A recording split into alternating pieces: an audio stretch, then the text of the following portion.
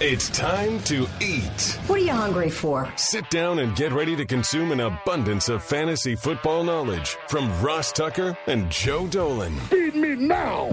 I'm starving. On the Fantasy Feast Eatin' Podcast. Yeah, let's eat, baby. It is the Fantasy Feast Eatin' Podcast, and it is presented today by BetQL because football season is here. You can feel it.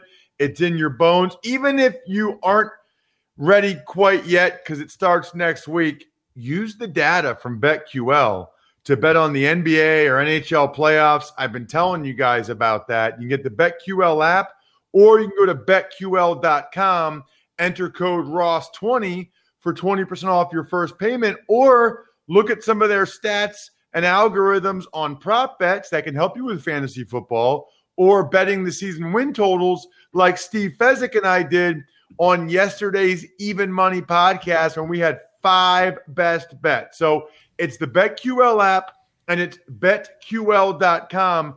Enter code ROSS20. Speaking of Ross, that's me, former NFL offensive lineman, a bunch of podcasts now, bunch of media gigs. I will actually, Joe, be in the booth of a college football game on Saturday, Middle Tennessee State at Army. I didn't know if I would go to any football games this year. So Middle Tennessee State Army, I am beyond fired up to see kids flying around, having fun, playing football. So anyway, got a bunch of podcasts.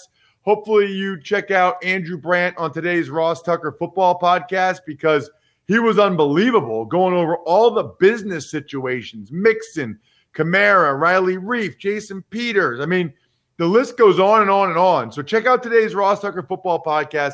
I'm at Ross Tucker NFL across all the various social media platforms. All the shows can be found at Ross Tucker Pod. He is at FG_Dolan. And by the way, Joe, have you thought about changing that? See, there's a reason I haven't, Ross, because I would lose my verification check mark. And we all know how everybody loves and respects the blue check marks on Twitter. But I want to get that changed. I don't think I have the pull at Twitter to get that changed. It's like, I don't know. It's like this secret society. You have to know somebody who works there. But once I can get that changed and once I can get like our entire staff verified, kind of like the Athletic does, then maybe I will change it. But for now, Ross, it stands for Fun Guy Dolan. That's the way. Dude, I didn't know that if you change the handle, you could lose your blue check mark. Yeah, so I basically had to sign away my firstborn to get that thing. So if anybody who works at Twitter is listening, help us out over at fantasypoints.com. But yeah, that's the reason why I gave up way too much of my privacy to even get that thing. But back in the day, we thought it would help the site. So, but yeah, now it's Fun Guy Dolan for now. Love Fun Guy _Dolan. Correct. Fun Guy _ that Joe Dolan. Speaking of Joe Dolan, for the last time in 2020, it's Tears of Dolan.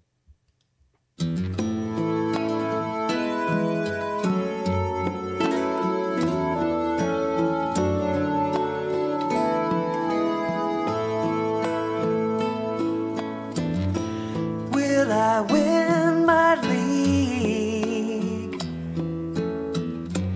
if I'm following Joe Dolan? Am I drafting Zeke if I'm following Joe Dolan? I'm at the turn. 2 picks to burn, but I know I won't go wrong with Tears of Joe Dolan. It almost makes me sad, Joe. I love that song so much. It cracks me up every time. Love Scott Sheriff. Scott, by the way, will be drafting against us Friday night in the season-long official Fantasy Feast podcast redraft league. Can't wait for that. Tomorrow's episode, by the way, Joe, since we're doing 2 a week because it's the show that's so nice, we do it twice. Tomorrow's episode, you're going to give us some fantasy tips, and we'll dive into Kamara and Joe Mixon and about Tyrell Williams and all these different situations going on. The latest news and Joe's official fantasy drafting tips for 2020 on tomorrow's show. Today's show, though, Joe, is about me. Finally once on this darn podcast, it's about me. It's Tears of Dolan, Ross's O-line. And we probably talked about this before, but you're the real fantasy expert and guru. I'm not. So can you explain for anybody out there that's like, oh my gosh, O-line, seriously, Ross, how you utilize O-line rankings? Well, I mean, it's huge because the offensive line, Ross, I'm gonna butter you up here a little bit. The offensive line is what makes the offense go. If the offensive line sucks, then a team cannot execute its game plan or has to adjust to what will likely be a less effective game plan. So when I'm talking about somebody like Jonathan Taylor from the Indianapolis Colts, for instance, a rookie running back I like a lot, there's some issues there, obviously, with the depth that the Colts have. But when I'm talking about somebody like Jonathan Taylor, I am really excited about his offensive line. On the flip side, I've had multiple people ask me, yeah, I know Joe Mixon signed his extension. You're really happy for fantasy purposes that Joe Mixon signed his extension. But how worried are you about that Cincinnati Bengals offensive line? And it's something that you have to keep in mind. How many questions I got this past week? Are you moving Miles Sanders down based on what's going on with the Eagles offensive line? You know, that's something that has to be taken into account, but it's one of the main reasons Ezekiel Elliott's been so successful over the years. And it's just these teams with better offensive lines, they just tend to produce more consistently. They don't have defensive lines wrecking their games. And if a defensive line wrecks a game, it affects the run game and it affects the pass game. Joe, it's like I told you to say that. You literally, 2 things. Number one, you literally just named my number 1 ranked and number 32 ranked offensive lines that we're about to I seriously did. Jonathan Taylor and Joe Mixon, come on down. Number 1 and number 32. The best and the worst. Number 2, what I tell people, and correct me if you think I'm wrong, is I look at O-lines as like tiebreakers, right? Everybody has their rankings. They've all evaluated the stats, but you get to that point where it's like Nick Chubb or Austin Eckler or whoever it is, right? I'm just making up names at this point. And I do think O-line is a pretty good tiebreaker to lean on. It's a pretty good, like, you know what? These guys are so similar. They're both going to get a good target share. You know what, though? Man, his O-line's a lot better. I'm going to go with him. It's almost like I had your boy Edwin Porras on from Fantasy Points. Love Fantasy Points. Love the code FEAST. We'll talk about that more on tomorrow's show again. But what I said is that he said health a lot of times for him is like the tiebreaker, right? Like if 2 guys are similar, he's going to go with the guy that doesn't have the injury history or injury issue. That's how I feel about offensive line. Would you agree that it's a good tiebreaker? Excellent tiebreaker. It's an excellent tiebreaker, Ross. I mean, like if you have 2 guys ranked next to each other, hey, I'm going to go with the guy who it feels like his offense isn't going to get blown up. And look, you understand just as well as I do. These are 32 teams that are competing each and every week. And, you know, there are better teams than others and there are better offensive lines than others. But in the professional level, Team 32 can beat Team 1. And just because you have a bad offensive line doesn't mean it's going to perform badly every single week. Just because you have a great offensive line doesn't mean it's going to perform great every single week. But when you use a tiebreaker, something that you're like, man, I have these guys neck and neck. It's a nice thing to lean on because I predict those offenses to be more consistent throughout the year. So let's get to my tiers. We'll start with tier 1. There's only 3 teams in it, Joe. It's my elite tier. Indianapolis Colts, New Orleans Saints, Green Bay Packers. And I would say in general this year, because of no OTAs, no mini camps, no preseason games, not very many padded practices, I already am a big believer in continuity and chemistry among the group up front, but that's only been enhanced this year. It's continuity and chemistry on steroids this year for me when it comes to these rankings. That's why I have the Indianapolis Colts number one. Phillip Rivers has got to be like over the moon after what he's been playing with the Chargers the last few years, Russ. Oh yeah, it's a total 180. They've got the same 5 guys up front for the 3rd year in a row. So these guys should know each other extremely well. So I got the Colts number one. I think the Saints at number 2 are the most talented offensive line. The only thing there is, they're going with a rookie, Cesar Ruiz. He's a first-round pick. He'll probably play very well, but they got rid of Larry Warford to play, to put Ruiz in there instead. And so there's just a little bit, first of all, the guys on either side of him now have to work with somebody new for the first time. Number one. Number two, there's some risk there that Ruiz won't be able to play as well as Warford did. So that's number 2. Number 3, and a team I guess I'm higher on than other people, I've got the Green Bay Packers number 3. Bakhtiari, I really like Elston Jenkins. I think the center, Corey Linsley's a good player. The question mark there is Ricky Wagner at right tackle after the Lions kind of got rid of him. Yeah. But I have a sense that he's going to bounce back and have a solid year in Green Bay. Plus, Bakhtiari is so good they can slide that way if they need to help him. Your thoughts on my elite category? Well, I think most people would agree with the Saints and the Colts, Ross. The Packers one is interesting to me, and I wonder if the Packers view it the same way, because you look at the way they've built their team this offseason, that they're gonna run the ball. They didn't draft a wide receiver. Devin Funchess opts out.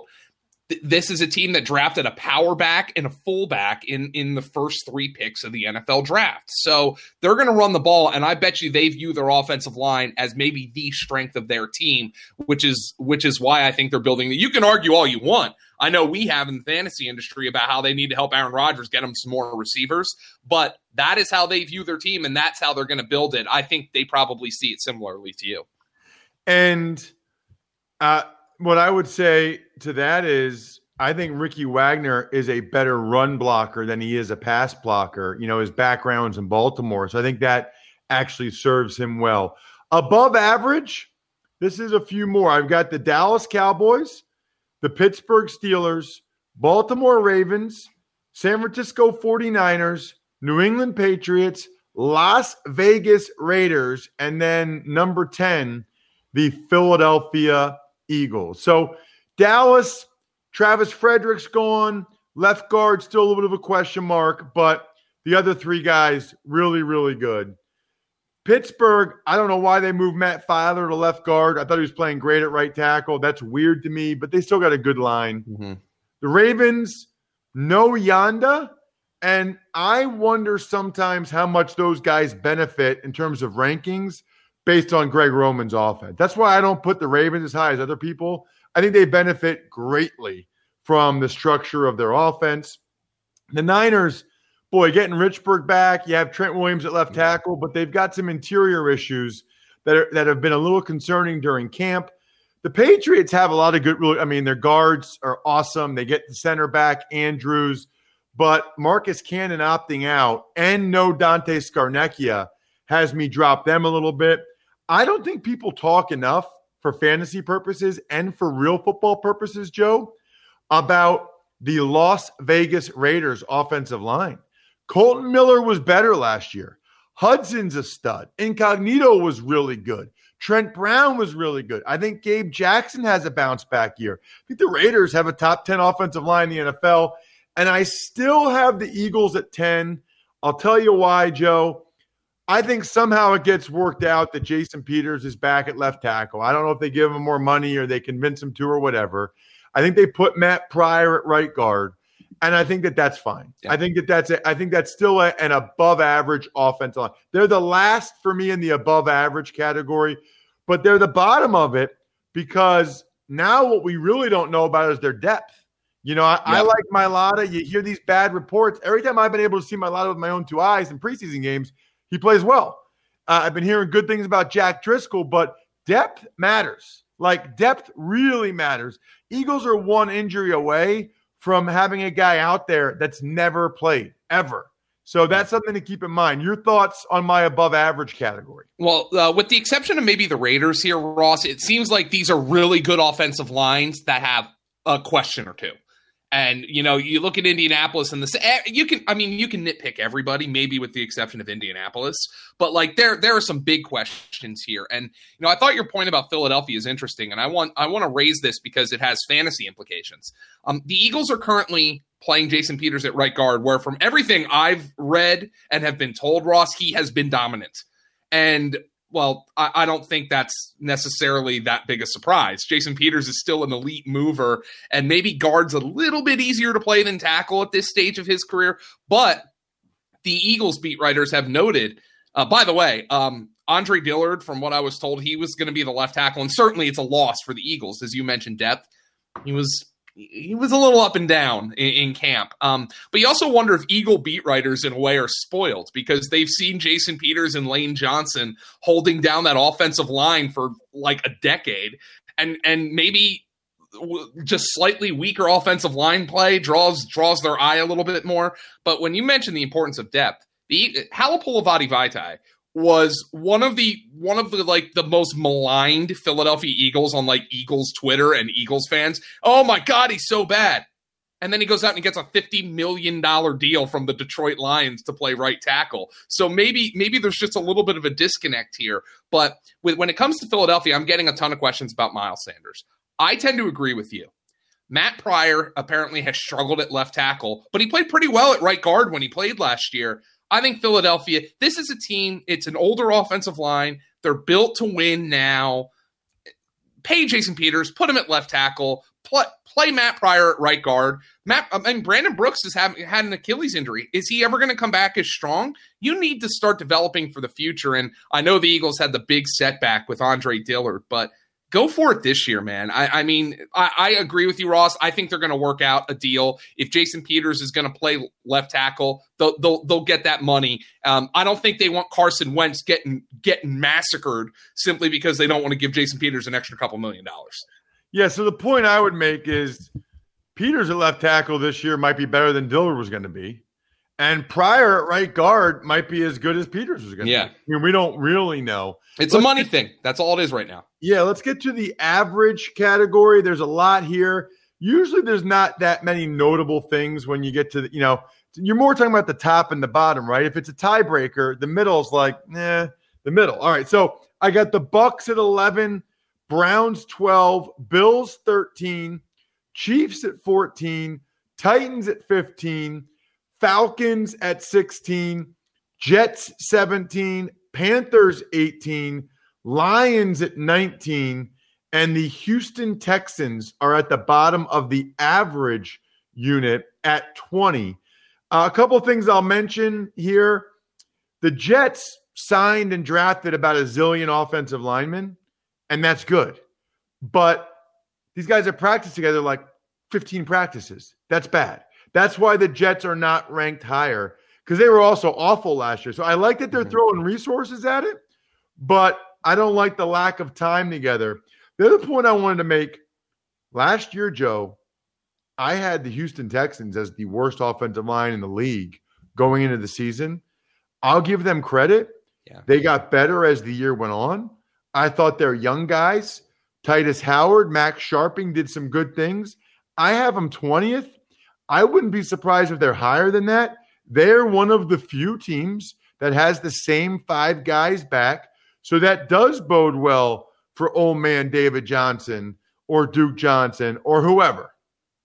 Yeah, and here's the thing with Houston. You look at Bill O'Brien and his tactics, and people have obviously opined on those, but he saw a need for that team, and it was left tackle, and he went out and he got Laramie Tunsil, and that helped solidify things there. So I think you can argue with the way Bill O'Brien goes about things, but certainly he helped that offensive line, and it helped Deshaun Watson, and it's going to help whatever their run game is going to be. So when it comes to Houston, I don't think you look at this offensive line as a weakness anymore. And like you alluded to, Ross, these are the lines where, like, I'm probably not using them as a positive or a negative in either way when I'm doing my fantasy analysis. I'm viewing these as, like, if everything goes right, these lines should not be a weakness on these teams, and that's a good thing. Before we get to the below average and the poor, I want to make sure everybody knows about something that's neither below average or poor. It's actually amazing. And it's two absolute no-brainers from my dudes over at DraftKings. I don't know if you heard about this, Joe.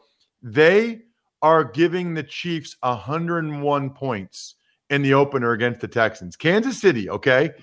You can put a bet on the Kansas City Chiefs plus 101 in the opener. Plus 101 points. I think they might cover, Ross. I don't know what the maximum is. I'm curious. I don't know what the maximum is.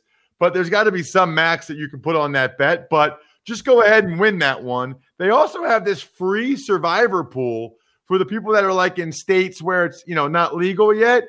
Free survivor pool. Either way, download the top-rated DraftKings Sportsbook app now. Use promo code Ross to take advantage of these no-brainer offers. Again, promo code Ross. You'll get in all the action for a limited time. DraftKings Sportsbook. Look, if you're ever going to get in, get the free money from the Chiefs bet, from the Kansas City bet. Must be 21 or older, New Jersey, Indiana, or PA only. Bonus comprised of a first deposit bonus and a first bet match, each up to $500. Deposit bonus requires 25 times playthrough. Restrictions apply. See DraftKings.com/sportsbook for details. Gambling problem. Call 1-800-GAMBLER or in Indiana, 1-800-9-WITH-IT. Let's get with it, Joe, with below average. I've got the Rams, the Cardinals, the Denver Broncos, Jacksonville Jaguars, Miami Dolphins, Chicago Bears, Minnesota Vikings, New York Giants, and the Washington football team. Those are all the below average for me. And really, nothing jumps out to me about them. The Dolphins invested a ton of resources, sort of like the Jets, so we'll see what they end up getting done. Denver was average until Jawan James opted out. Yep. So those are a couple of ones that jumped out to me. Giants might have been towards the bottom of average before Solder opted out. And the Vikings looks like they're keeping Riley Reif. I would have had them real bad if they got rid of Riley Reif. Mm-hmm.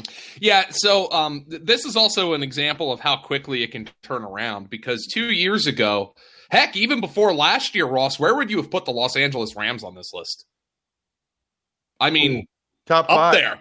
Yeah, and then they were one of the worst lines in football last year, and I think it really hurt the offense. I think it took McVay and company just a long time to kind of reconcile how they had to game plan, and then I think that's why they went to more 12 personnel at the end of the year. And maybe that helped solidify things for the Rams, but I'm hearing good things from Rams camp. They think that offense is due for a bounce back, but the offensive line is still a concern, and this is where you really start to look at lines and say, hey, man, I'm trying to decide between Dalvin Cook and Derrick Henry. I'm trying to decide between Saquon Barkley and Christian McCaffrey, although that decision's made for most people. I'm trying to decide, should I take that shot on Antonio Gibson in the middle rounds? And this is where you're like, oh, man, but that offensive line is not very good. And sometimes, not that it's ever going to completely move you away from a pick, this is where you start to consider it and say, man, I would like to feel a little bit more comfortable in that area. Let's get to the poor offensive lines. And the one might surprise people. Seattle Seahawks. Dwayne Brown's the only guy that I think is really solid there. They got rid of Affetti and Fluker. They're trying new guys. And then we've got the Chargers still. I mean, I'm amazed that's who they're going with at left tackle, those guys. And then the Cincinnati Bengals, even with Jonah Williams back, they're the worst O-line in football. Look, all the reports are great about Burrow, but worst O-line plus rookie quarterback, not usually a good formula, Joe. Yeah, one of the things I was stunned by, Ross, was that the Cincinnati Bengals did not invest a high draft pick on the offensive line. Now, I'm sure they're thinking, well, Jonah Williams is coming back, so that's like a high draft pick. But it's still a line, as you pointed out, that has plenty of questions. So I thought they were going to spend a second or a third round pick on that offensive line, and they did not. They opted to instead build. I mean, they had a lot of needs on defense as well. But I think they think their offense is talented enough, and it is. It's got a lot of talent. Joe Burrow, Tyler Boyd, AJ Green, Joe Mixon, who they just signed to an extension.